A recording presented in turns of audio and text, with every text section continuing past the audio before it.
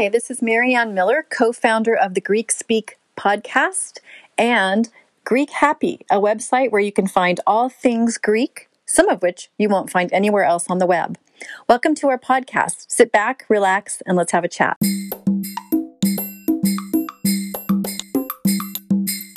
This is Marianne Miller with the Greek Speak podcast, and today I have the distinct pleasure of interviewing one of my family members, my dear, darling cousin, Lauren Spangler. So, Lauren, why don't you go ahead and introduce yourself and tell us what sorority you were in? Sure. Thank you, Marianne. It's great to be here with you. Spring Pledge Class 97, Gamma Phi Beta, the Zeta Epsilon chapter, which is Duquesne University in Pittsburgh. And the chapter was a local sorority and became Gamma Phi Beta in 1995. So I was one of the first pledge classes. Oh, so you were like one of the founders. Well, no, a couple years later, but it wasn't too far gone. There were the women who were seniors when I pledged as a freshman had pledged the local sorority. Very good. So, Lauren, I know your mom was a Chi-O, and I'm just wondering, it seems like a lot of women who get drawn into sorority life, it's because somebody in their family was a member of the Greek system. And I'm wondering if that had any influence on you, or what actually was it that drew you to want to go through Rush? That's exactly it. It was definitely the fact that my mom had been in a sorority at Pitt. She was a Chi-O at the University of Pittsburgh. And I never really learned much about her time there just because she passed away when I was very young. Right. But I knew it had an impact on her. And a really funny story is about my little sister and my sorority. Her mom had actually been in the local sorority back in the 1960s. Oh, wow. And there was a time in the 1980s that Duquesne University was at a crossroads. And so they sold credits to alumni for their children to attend college. What? Very cost affordably. Wow. So that is how she ended up there. She grew up in South Carolina. And she ended up going to school in Pittsburgh randomly just because of that. Yes. Well, that's a good incentive to go to. Wow. That's very creative, actually, when you think about it. Good for them. So do you remember anything about going through Rush? I mean, I have very distant memories of it because it's been a long time, but what was it like for you going through the Rush process? Was it formal or was it more informal? What was that like? Sure. So I went through Spring Rush as a freshman. The school will not allow Fall Rush until you are a sophomore. So Spring Rush is formal. So you had, I think the way, if I remember correctly, we had to attend every first round sorority party. And I think there were only 7 or 8 of them at the time. And then winnow it down. But I think the part that I remember the most, and I actually have looked into this since, is the preference round. We called it prefs. I don't know what other chapters or universities call it, but that was really when I knew where I sort of belonged and who I felt like, would be my close friends. And I was crying during as a rushie during that ceremony. And we over the years that I was a member, we had sort of folks from international come during Rush and say that the preference ceremony that we created was one of the best they had seen. Wow. So it was neat. There's a poem that we sort of put together, and my line, the line that got me when I was going through Rush and that I always insisted that I read during this sort of poem was, if you are very smart or very, very lucky, you know what is precious and permanent is always the same and will always be there. Oh my gosh, Lauren. That would make me cry too. And I still remember the person that read it when I was going through Rush. Oh my gosh. Yeah. And we called it preference too, just FYI. That's beautiful, really. I mean, it's so deep. It is. It was, and you just sort of went around in a circle and read, you had your little index card, which you were supposed to memorize, but the woman that read it at mine remains one of my best friends to this day. So, Oh. Well, so you said you really felt like those were your people, and I'm wondering how, rush is such a sort of unusual process to go through. And, yeah, you have to go to each house in the beginning, and it is sort of like speed dating in a way. Um, when did you know that the Gamma Phi Beta house was the one that you wanted to pledge? How I far think, into the process? sure, I think I knew it ahead of time.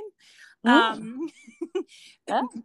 Just because, but it's actually a funny story too, and that when I went to Duquesne for my visit, a woman that I went to college with, who went to a different college, her sister, her real life sister, blood sister, attended Duquesne, and we actually stayed with her on campus for sort of our little visit there. And she was pledging at the time, so she was actually in that first pledge class in '95. And so I actually stayed in her room with her roommate, who was also pledging, and her roommate became my big sister. Oh my gosh, how fun.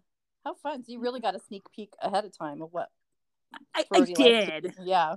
So I knew, but it was very helpful to go through the process and understand that it was the right place. Yeah, good confirmation. So did you guys have a house where people lived in, or was it more off campus, or what was the living situation like? Sure. So I believe, and there are strange things you can look up online, but I believe that in Pennsylvania, there are no sorority houses. That may have changed. I don't live in Pennsylvania anymore. Penn State may have changed that regulation, and I know there's a Gamma Phi Beta chapter there. But Duquesne is an urban campus, and there are no fraternity or sorority houses affiliated with the school. So we actually have our dorms are built up, not out. So sororities had what we call a wing in the dorm. So you live in a sort of dedicated space. I believe there are 24 rooms on the wing, and our RA resident assistant was one of our sisters. So it was all, and that was the case for many, but everybody sort of had that dedicated space. It's just within the confines of I believe that 17-story building. Wow, that's very interesting. So where did you guys have your meetings and stuff? Was it still within that wing area? No, we had them in all sororities on campus, had them basically in a classroom. Okay. So even our ritual and initiation, we would have in a large classroom, which is kind of strange. Well, you made it work, whatever. You used your resources that you had available to you. And that's so interesting about the dorms, that they had dedicated wings for each sorority. So, did you guys have dances or joints with fraternities, or how did that work out? Sure. We always had 2 formal events a semester. So one we called mid-pledge, which would be halfway through the pledging process. I'm sure they now call it new member, mid-new member something, or but we were still called pledges, not new members at the time. And then we would have a holiday formal in before we broke for the holidays, and then in the spring it would be the really formal event would be senior dinner, where you honored obviously the graduating seniors, but along the way we would have events with fraternities. We called them mixers. I don't know if that's still the lingo, but just with different fraternities on campus. We also had 2 large events. The fall was called Carnival. So you would put on a production of a play that was written by either someone in the fraternity or the sorority, and performed. So you spent a lot of time working together on that. And then in the spring was Greek Sing, which was basically just a performance. So there were always sort of things around that. But I think the one sort of event that stands out in my mind the most, and I don't really know why, is my when I was a freshman, we had an event called Grab a Date, where basically you were told you have 15 minutes to find a date to take to sort of a party. And so we did that. And I took one of my, best guy friends from college. And that was a really fun time. But that's one of the things I remember the most, was kind of scampering around for that. How fun. How fun. Are you still in contact with your Grab a Date? I am. In fact, he lives not far from where you live. And a couple years ago when I was out there, I had dinner with him. Oh, how fun. Oh, so do you feel like what do you feel like you gained from, it sounds like you've gained a lot from being in a sorority, but what are some of the main things you feel like the sorority experience has added to your life? I think there's many things. I think one of them is to appreciate people that are different than I am. For instance, a lot of the women that I became closest to were, they were health science majors, and very focused on studying, as was I. And so I gravitated toward them. Whereas the women in my pledge class like to have a little more fun. And we may have had our differences along the way, but by the time we became, we were seniors, we were all very, very close. And I appreciated the sort of fun that they brought to situations, and they appreciated the seriousness that I brought. I also think that there were, I sort of grew up always being challenged to be a leader and not be afraid to step up. But it was a little bit different in a group of women, again, who come from different backgrounds. And so I was able to sort of take on challenges. I served as the financial vice president, which basically meant having to bother people to pay their dues on time, which wasn't always fun. Right. It also meant that you had to balance the checkbook to the penny, which is probably a reason why I don't balance my own to the penny today. And then I was the administrative vice president as well, which is basically the second in command to the president. And during that formal rush, my senior year, she was actually ill.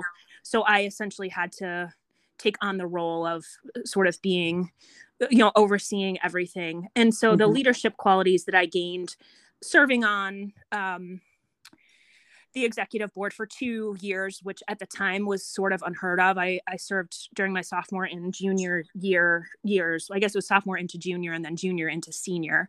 And I just think being able to understand how to get along with people, how to make decisions, those things really benefit you professionally as you move through your life. And hearing different points of views and being able to find compromise. Yeah, I think that's so true. I think that is, I think that's really a key point about the sorority experience, is being able to collaborate with other people.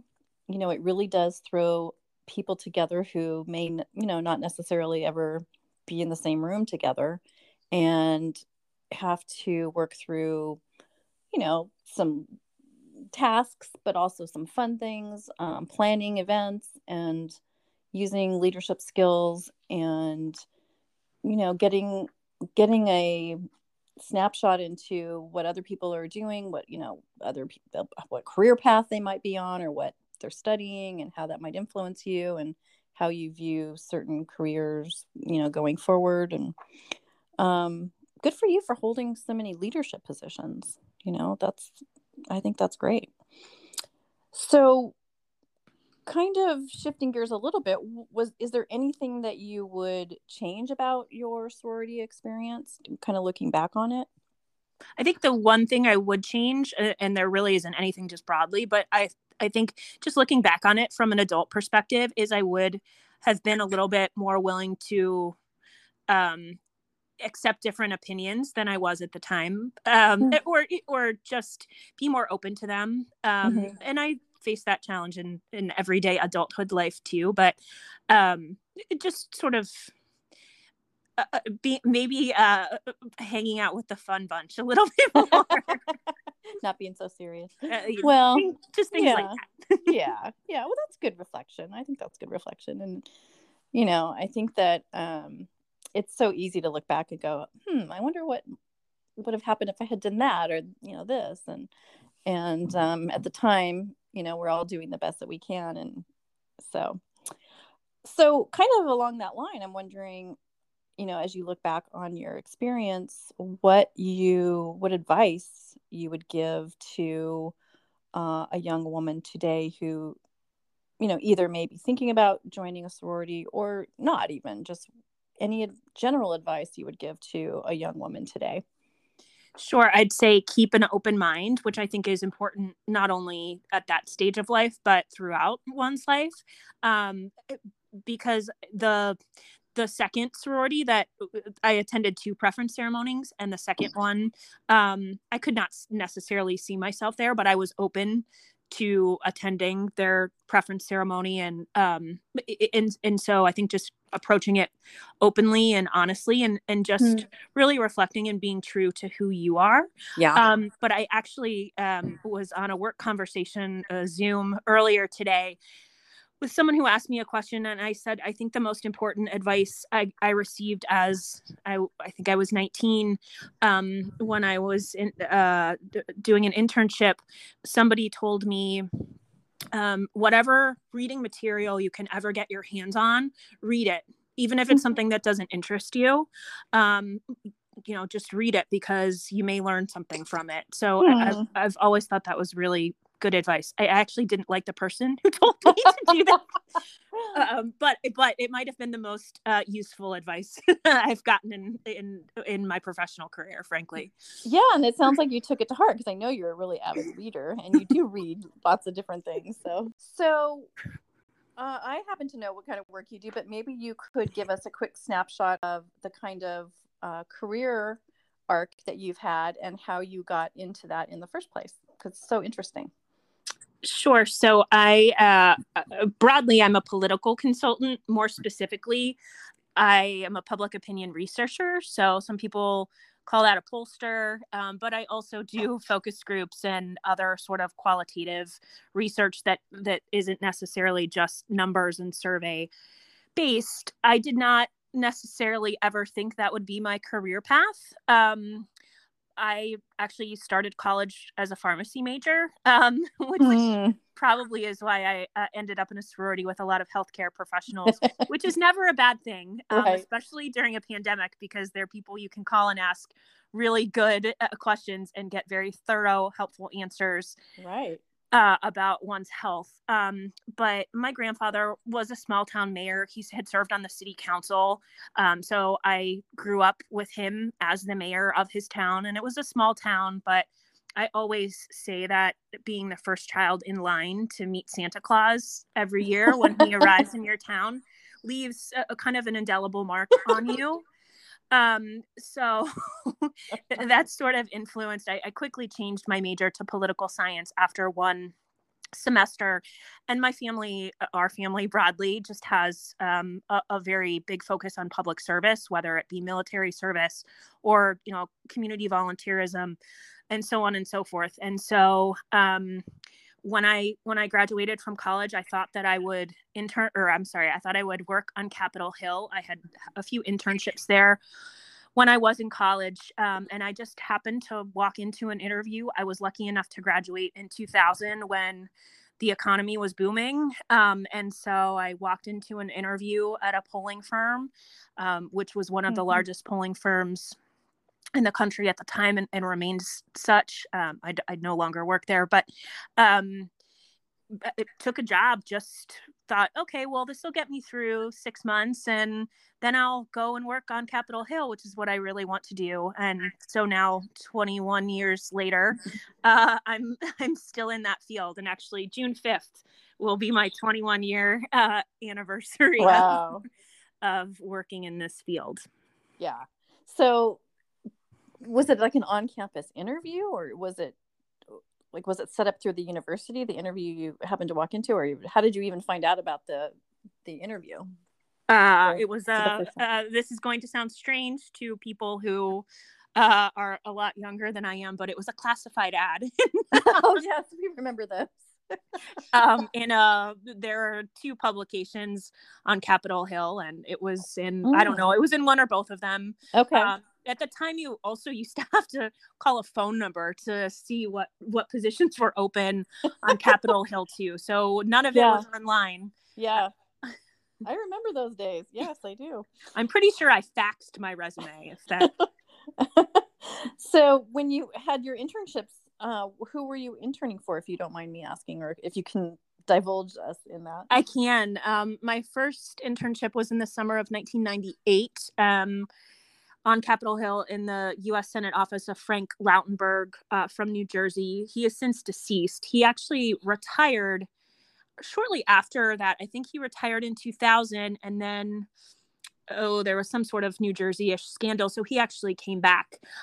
He founded ADP, the payroll company. Oh, okay.